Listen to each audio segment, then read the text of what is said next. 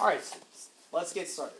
Lecture 12, Introduction to Homer's Odyssey, Books 16 and 17, slides 202 to 231 today. All right, let's remember that last time we spoke, last time we were at the story, Telemachus was summoned home by Athena from Sparta. He went straight from Sparta through Pylos without stopping at Nestor's home, and got onto a ship and came home to Ithaca. On the way to his ship, he ran into a murderous prophet, the ancestor, or descendant rather, of Amphiaraus, who was a famous prophet who died at the war at Thebes. Recall that the war at Thebes was one of the two mythological wars from Greek mythology. There was the war at Thebes first, and then the war at Troy second. And recall that we met several sons of famous fighters at Thebes in the Iliad. Recall that Diomedes was the son of Tydeus. Tydeus was one of the seven against Thebes. Eteocles and Polynices, the two sons of Oedipus, who were born by incest,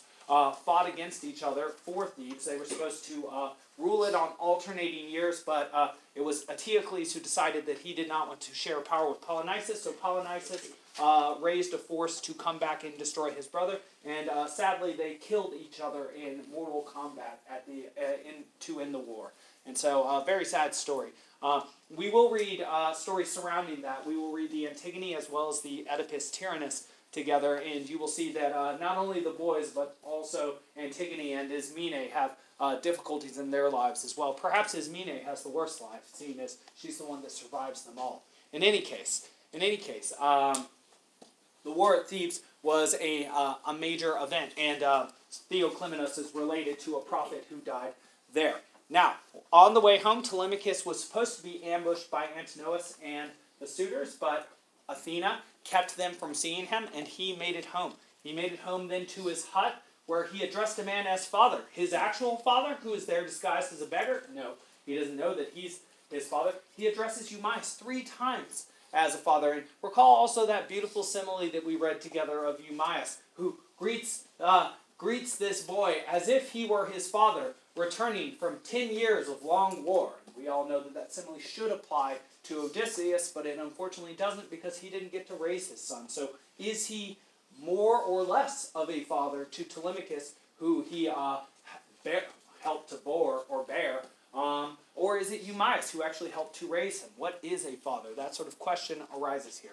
In any case, Eumaeus then is sent by Telemachus to Penelope to let him know, or to let her know that her son has safely come home, which she probably wants to know. Eurycleia will find out too. She's also sort of like a surrogate mother. As a nurse, she too is, she plays the role of mother, even though she did not obviously bear Telemachus. She would have been too old because she was also the nurse of Odysseus. She helped to raise him, and I don't know if any of you ever had a nurse, but the people that help raise you when you are young often have a very deep imprint on your life that never goes away.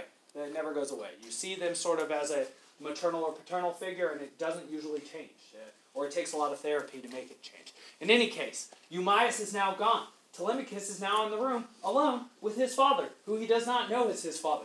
What's going to happen? Well, first and foremost, Athena appears outside, and who notices her presence first? It's the dogs. They can sense it. They start to wince. They're like, oh gosh, there's a dog. Or, sorry, a god. And Odysseus notices too, and he actually walks outside. He says, what do you want, Athena, but what's up? How can I help you? And she says, it's time for you to reveal yourself to the first person here. The first person you're revealing yourself to is your actual son. And so this is going to be a moment of reunion, the first moment of reunion that Odysseus gets. And think about this. When he got home, he probably, like Agamemnon, who just rushed to his home, expects a reunion, to be seen by those who love him, to be greeted with love. He's been denied that so far. It's possible that nobody remembers him, or that people have changed allegiances during this time, including his son, his father, his servants, his nurse, and even his wife. And so he just doesn't know. But he's told by Athena that he can trust his son, and so she commands Odysseus to reveal himself, and she bops him on the head with a wand, and he turns back into his normal self, except a little bit better, curlier hair, taller, and thicker.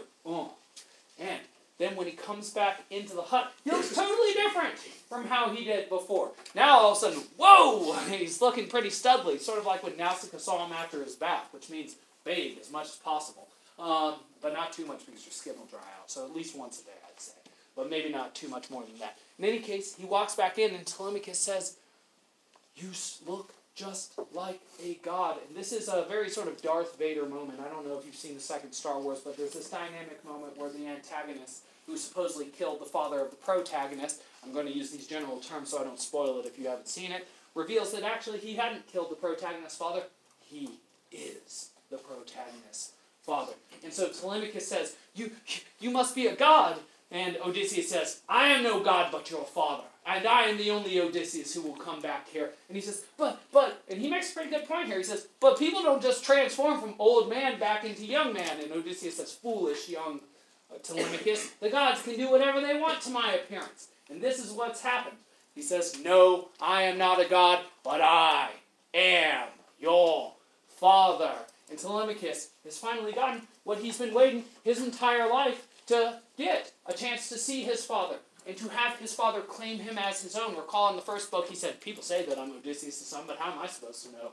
Because you really never can quite tell if the person who claims to be your father is your father from a technical perspective. In any case, he doesn't believe it at first, but then Odysseus insists, and then they embrace and cry, and Telemachus asks questions of his dad. And I think that's actually a very touching picture. I mean, it's like Telemachus is sprawled out and just giving himself entirely to the man who is his father. And you can see Athena in the background there being like, "Yes, good. The suitors will pay deeply for this." Yes, all right, good. There's a slightly bigger version of that. Athena, whenever you're hugging somebody, remember Athena's watching. All right.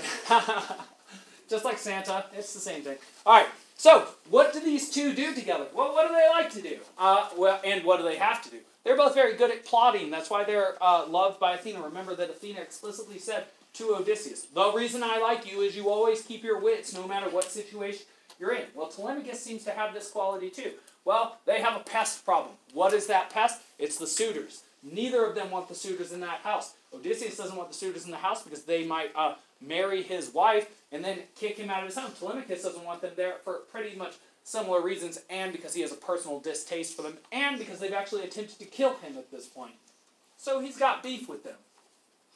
Odysseus first tries to get the lay of the land. Recall that a key to his success is that he knows the right questions to ask. Remember in Book 10 of the Iliad, when they caught Dolon, what did he do? Say a bunch of things to Dolon or ask a bunch of questions? He asked tons of questions. Where's Hector? What's Hector planning to do? Where are the different contingents of troops? What are their differing defenses? And that's how he found out that there were Thracians. They were new to the war. They had no defensive perimeter.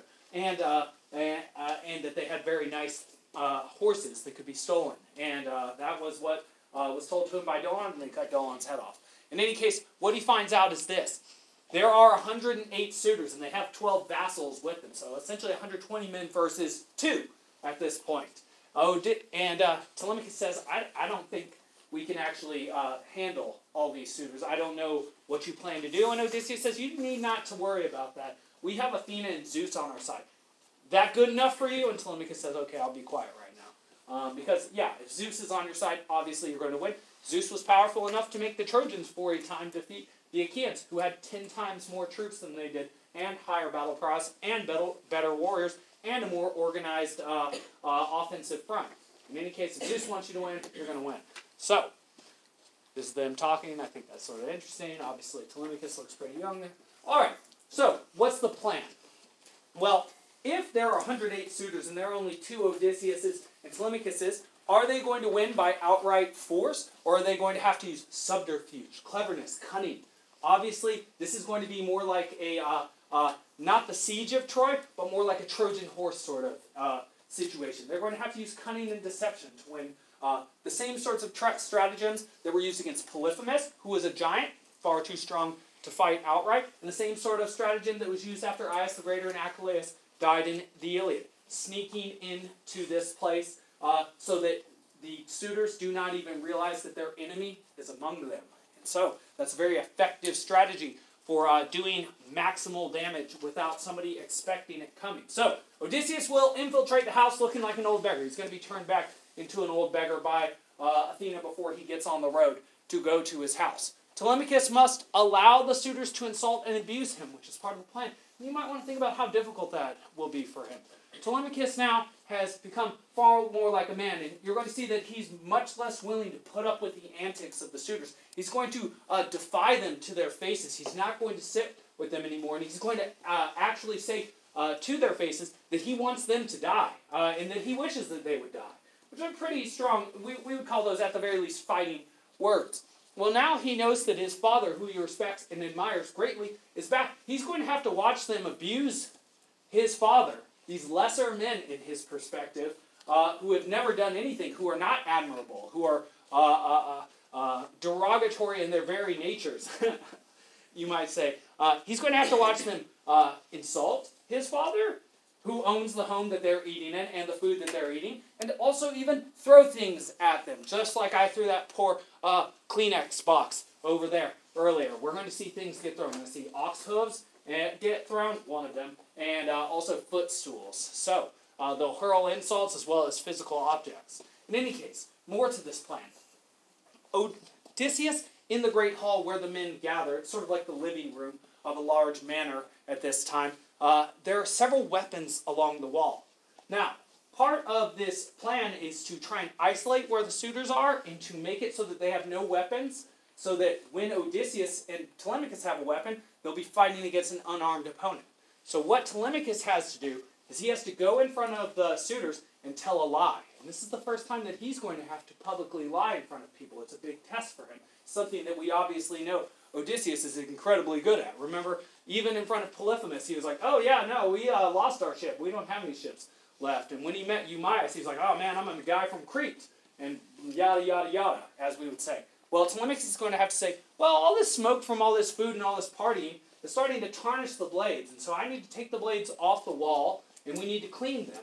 And so we're going to go do that. And so Telemachus is going to tell this lie to the suitors so that they don't suspect that somebody's about to come in with a weapon and kill them while they're unarmed.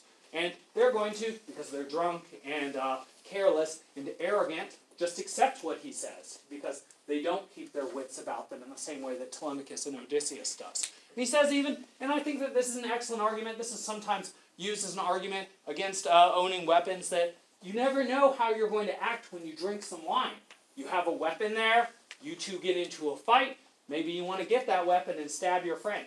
And that is literally what Telemachus will say to them, and they'll say, yeah, that's pretty good reasoning. In any case, Athena mazes their wits and will make them stupidly agree. Oh yeah, and here's sort of an interesting point. Odysseus also says that what he's going to be doing during this time is judging the loyalty of the people in that house. Obviously, the suitors, they're all guilty, even the nice ones. There is a nice one that we'll meet. His name is Amphinomus. And there's a side story that suggests that he actually had an affair with Penelope, but not in the Odyssey itself. And there's also a side story that Eurymachus had an affair with Penelope because he gives the best gifts. And he's actually played by a very smarmy, arrogant-looking actor in the movie The Odyssey, put on by the NBC, named Eric Roberts, and he's very good. He does a good job. If no one else does a good job in that movie, he does. In any case, Odysseus is going to go around and see who's loyal, who's disloyal. He's like an invisible force. It's almost like he is himself a god of judgment here, going around to check the actions of people who think that they are unchecked or unwatched. Interesting. So, the suitors, they find out that Odysseus, or excuse me, not Odysseus, that would be a shock. They find out that Telemachus has made it back. And this is pretty frustrating to them because they had set an ambush and they thought he was going to die. And if he was going to die, then they would have a chance to marry Penelope and they'd be very close to getting what they wanted. Now that he's back, they're not as close as they wanted to be, very annoying to them. In any case, Eurymachus summons back the ambush. And Amphinomus, the one I just mentioned as being nice and potentially having an affair with Penelope, he says, they're already back. Well, Antinous had led the ambush, but like Agamemnon, he does not exercise extreme responsibility. He blames the gods for his failure. And so he says, well, if we failed to kill him on the seas, let's just plan to kill him now, because we want to kill him anyway. So, but you can see that the tides are starting to turn. The winds are shifting. Mary Poppins about to leave with her umbrella.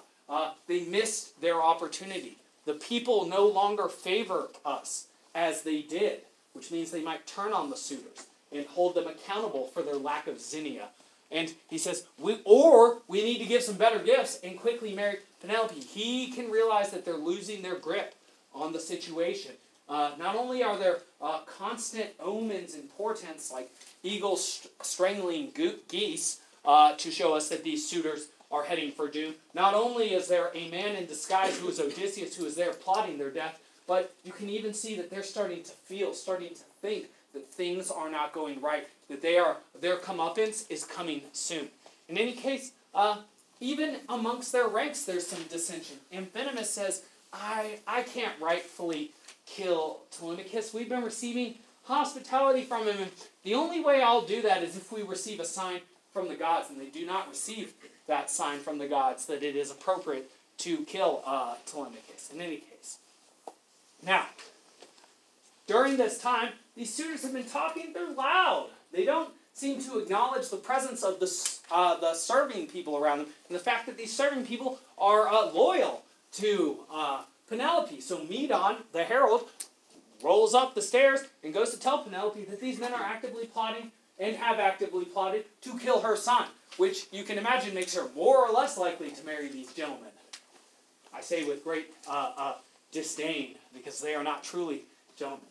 Well, she then, and this is misspelled, I should say chastises, she then comes down the stairs, and she actually ends up chastising these men, showing her disdain for them. She gives us some background that makes us know just how deplorable their behavior actually is. So Antinous, she says, I can't believe you're trying to kill my son. You owe everything to his father, Odysseus. Odysseus took your father, Eupeithes, in when he had murdered somebody and needed protection from Odysseus. And Odysseus brought him in and gave him land. So everything you have is actually due to Odysseus. So you are the most ungrateful person possible. You are a total ingrate. And then Eurymachus, in his smarmy way, says, well, the suitors, we would never kill Telemachus. And as long as I'm alive, Eurymachus, no suitor will lay a hand on Telemachus. And that is certainly true. As long as the suitors are alive, they will not lay a hand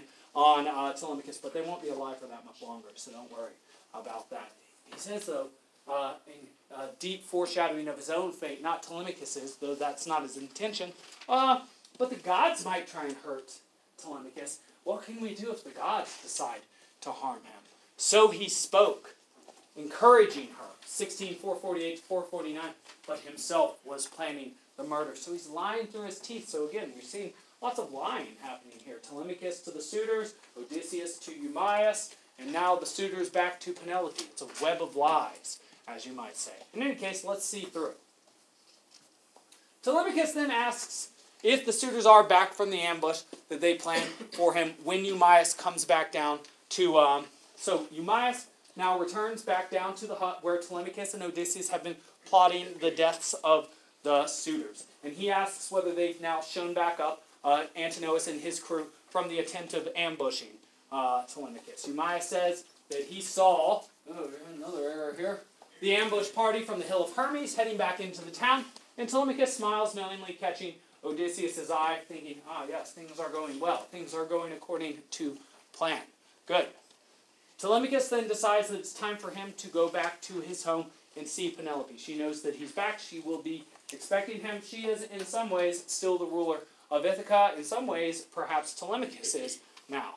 He then commands Eumaeus to bring the beggar to the city to beg, even though earlier it had been the idea that maybe the beggar would be sent on somewhere else on a ship with some goods, or kept in Eumaeus' home because of the presence of the suitors. Obviously, if the suitors are in Telemachus' house and he brings a friend who's a beggar, they are going to mistreat him. They're going to say unkind things to him and try and do unkind things to him as well. Odysseus says, this sounds like a good plan. Again, he is back in the guise of an old man and beggar, as he was when he first met Eumaeus. Good.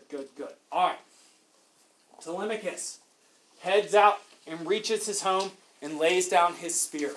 And I think that's such an interesting note. He lays down his spear. Recall that when he had first met Mintes, who had come in Book 1 who was Athena, who came in Book 1 to see him in his house, that he took her spear first. The idea being that he doesn't mean any harm. And also recall that when Hector walked into the house of Paris in Book 6 of the Iliad, he kept his spear in his hand. That he was there for business, not for pleasure. He wasn't hanging out. And well, who's the first person who sees Telemachus when he gets home? Eurycleia. She bursts into tears because, just like Eumaeus being similar to his father, Eurycleia is very similar to his mother. They both love this young man. And he seems to be a good-hearted man, like Odysseus. Not only a strong mind, a deceptive, powerful mind, but a good heart, loyal to those who are loyal to him. In any case, like Eumaeus' dogs, the maids also fawn on him. Like his father, you can see, he is well beloved, and that makes a difference. People like this guy. They don't like the suitors. They would like him to rule. They would not like the suitors to rule. Penelope then descends and also bursts into tears. And she asks for a report from Telemachus.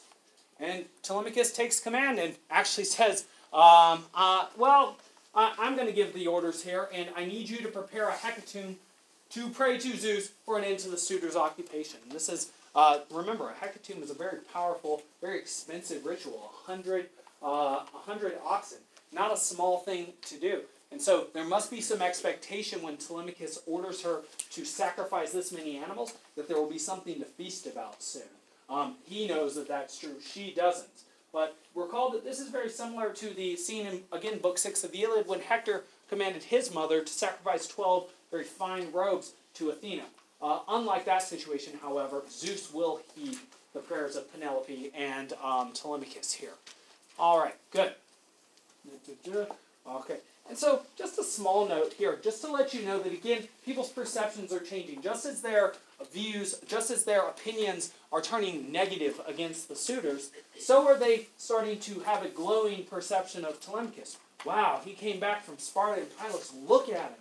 He's standing up straighter. He looks taller. He looks strong. He's looking more and more like a man, more and more like a leader, the leader of them, their leader. And so people say things. He's walking through the city, and Athena drifts a grace upon him, and all the people now watch him, and the suitors mutter to themselves. I often make the connection, because you happen to be high school students, that it's like in one of those movies about like a young high school girl or guy who's been sort of nerdy and didn't know how to dress or carry himself or herself, and then has like a major makeover, and then the next day is walking through the cafeteria in like all of a sudden slow motion, smiling, winking and stuff, and everyone's like, the girls are like, woo! And the guys are like, what? And it's like things are changing right in front of them. And the suitors literally, they mutter to themselves. They're like, man, he's not even that much. I don't even know about that guy. Whatever.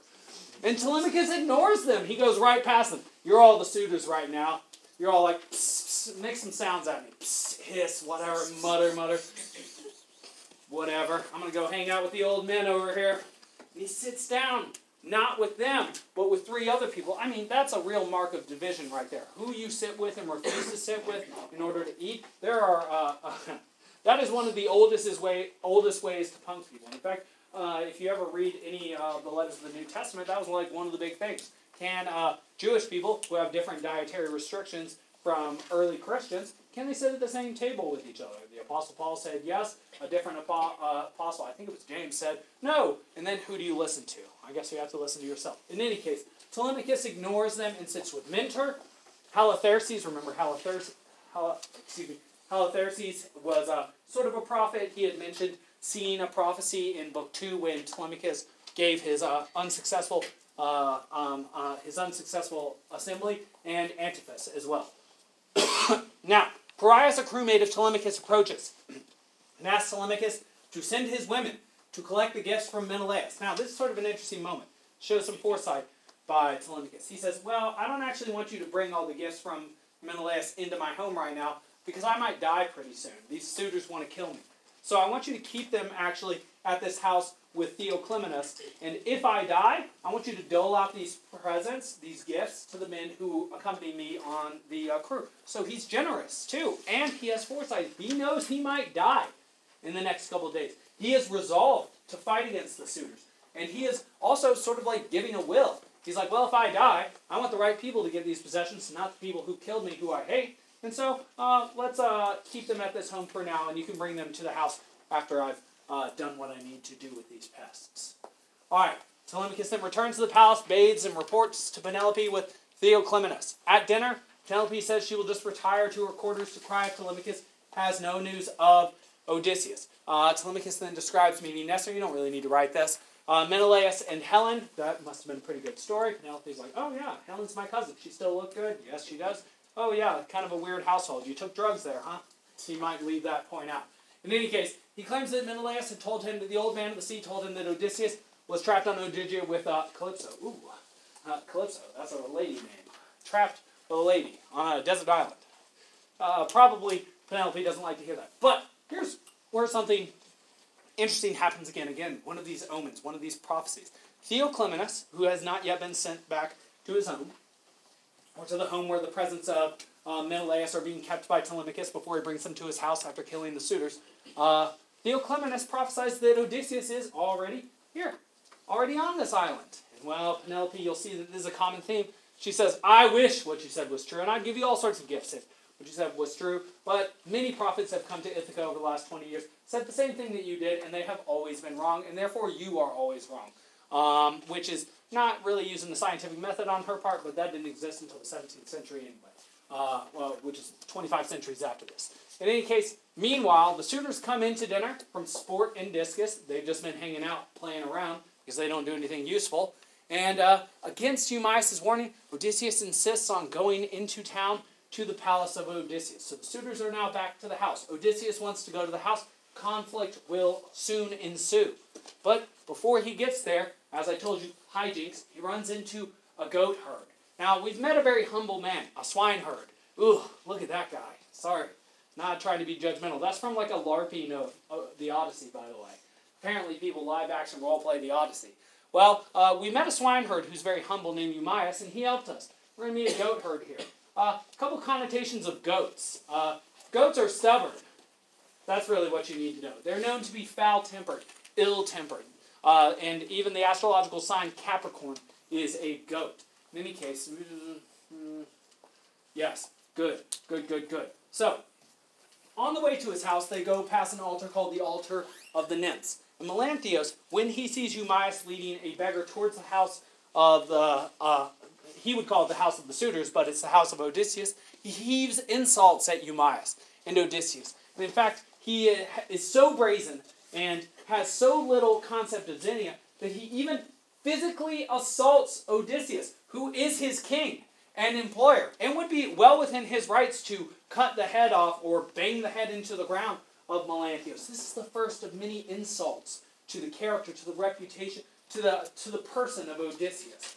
Melanthios kicks him in the hip. Totally unacceptable behavior. And you should keep Melanthios' name in mind, because we will meet his sister, who is a serving maid there, who is the girlfriend of Eurymachus. By the way, her name is Melantho, and we will even meet their father. I don't think he's as proud of those two as he is of his other children. He does have other children, so when he learns about the fate of these two, perhaps he'll understand. In any case, Melanthios is a typical sort of sidekick of a bully. He is himself without power, but he acts like he has power. And so after he kicks Odysseus in front of Eumaeus, he retreats back into the house and goes to sit next to his favorite bully, Eurymachus, who he thinks will defend him. But the defense of Eurymachus will not end up being quite very much. In any case, we need to start getting towards the end of the lecture here. Odysseus and Eumaeus arrive at Odysseus' house. They don't yet go in. That's where we're going to end today, just outside the house. And Eumaeus warns Odysseus to be careful and watch out for flying objects, just like I warn all of you to watch out for flying Kleenex boxes over the next few days to illustrate my points. And maybe I'll throw with my right hand so that I'm more accurate. Maybe I'll throw with my left so that I'm not. We'll see. In any case, as they are speaking, a dog, Argos, he notices them and raises his head. He's an old dog. He's a scrawny dog. Let me tell you a few things. Oh yeah, that's really good. This is a very sad picture. This is obviously Odysseus, and this is his dog, and you can tell from his eye and his tongue hanging out, this is him dead. He's not dead yet, but he will be in a couple slides. Alright, so prepare to be a little bit sad, especially if you are a lover of cute or old things, or of sweet things, or of dependent things. Argos is the dog of Odysseus. Odysseus actually knew Argos. So this dog is old. He's like 21 years old. He was a hunting dog. He was a fine dog. He was trained by Odysseus. When Odysseus left Ithaca, he had so much. Just think about it. He had a young wife. Beautiful. He had a newborn son. And he had this fine dog. It's almost like this dog is itself a representation of everything that Odysseus has lost and how bad everything has gotten in his absence. Because look at what he is sleeping on. A pile of ox dung. Dung is poop. Ox poop is smelly. You use it for fertilizer. That's why I said. So he's literally sleeping on feces, dung, poo, which is not a very respectful thing to leave your dog on. Well, he's also covered in dog ticks. Is anybody taking care of this dog? Nobody's taking care of this dog. And, well, if you want to look symbolically at it, it's almost like it's like he's let himself go to seed. And it's almost like there are blood-sucking things sucking the life out of him. Well, this dog seems to be a symbol for what? Ithaca, which has become so much worse in the absence of Odysseus. And now has bloodsuckers sucking the life out of it. Who would be the bloodsuckers in this symbol, in this idea? They would be the suitors. Of course they would be. They add nothing and they take everything. And so, though Argos does not have the strength to move, he looks up and he seems to recognize Odysseus. You say, how does he recognize Odysseus? He can't talk. Is he a talking dog like Balos and Xanthos were talking horses? I say, no, no, no. What he does is he looks up and he wags his tail a little bit. He's like, hey, master's home. And then he dies. And it is so sad. Notice how it might even bring a tear right behind your eyes. This dog survived mistreatment for 20 years. Ticks all over his body. Sleeping on dung. His life is terrible. His life is literally total bull dung. I'm not going to finish that, but it's terrible how he's treated and what he's living on. And what does he do? He waits until he sees his master again. He's a good boy. He's a good boy. He waits until he sees him again. Doesn't give away anything except for wagging his tail. He'd be wagging his tail for any reason. Why is he wagging his tail when he sees Odysseus, even though he's disguised? Because he can see through the disguise. He is like the first person, besides Telemachus, and he's not even a person, to welcome Odysseus home appropriately, unlike Melanthios. My goodness. And so, just to make it even sadder, Argos is described as once having been a very fine dog. Strong, beautiful, good at hunting, clever, but Eumaeus says he belongs to a dead man. Not true. The serving men and women no longer care for him, and Argos now dies. We'll say happy, bless you, because he does wag his tail, and then his watch has come to its end. And so we end on sort of a tragic, sad note, but perhaps a happy note, because what would be better for an old dog than to get to see his master one last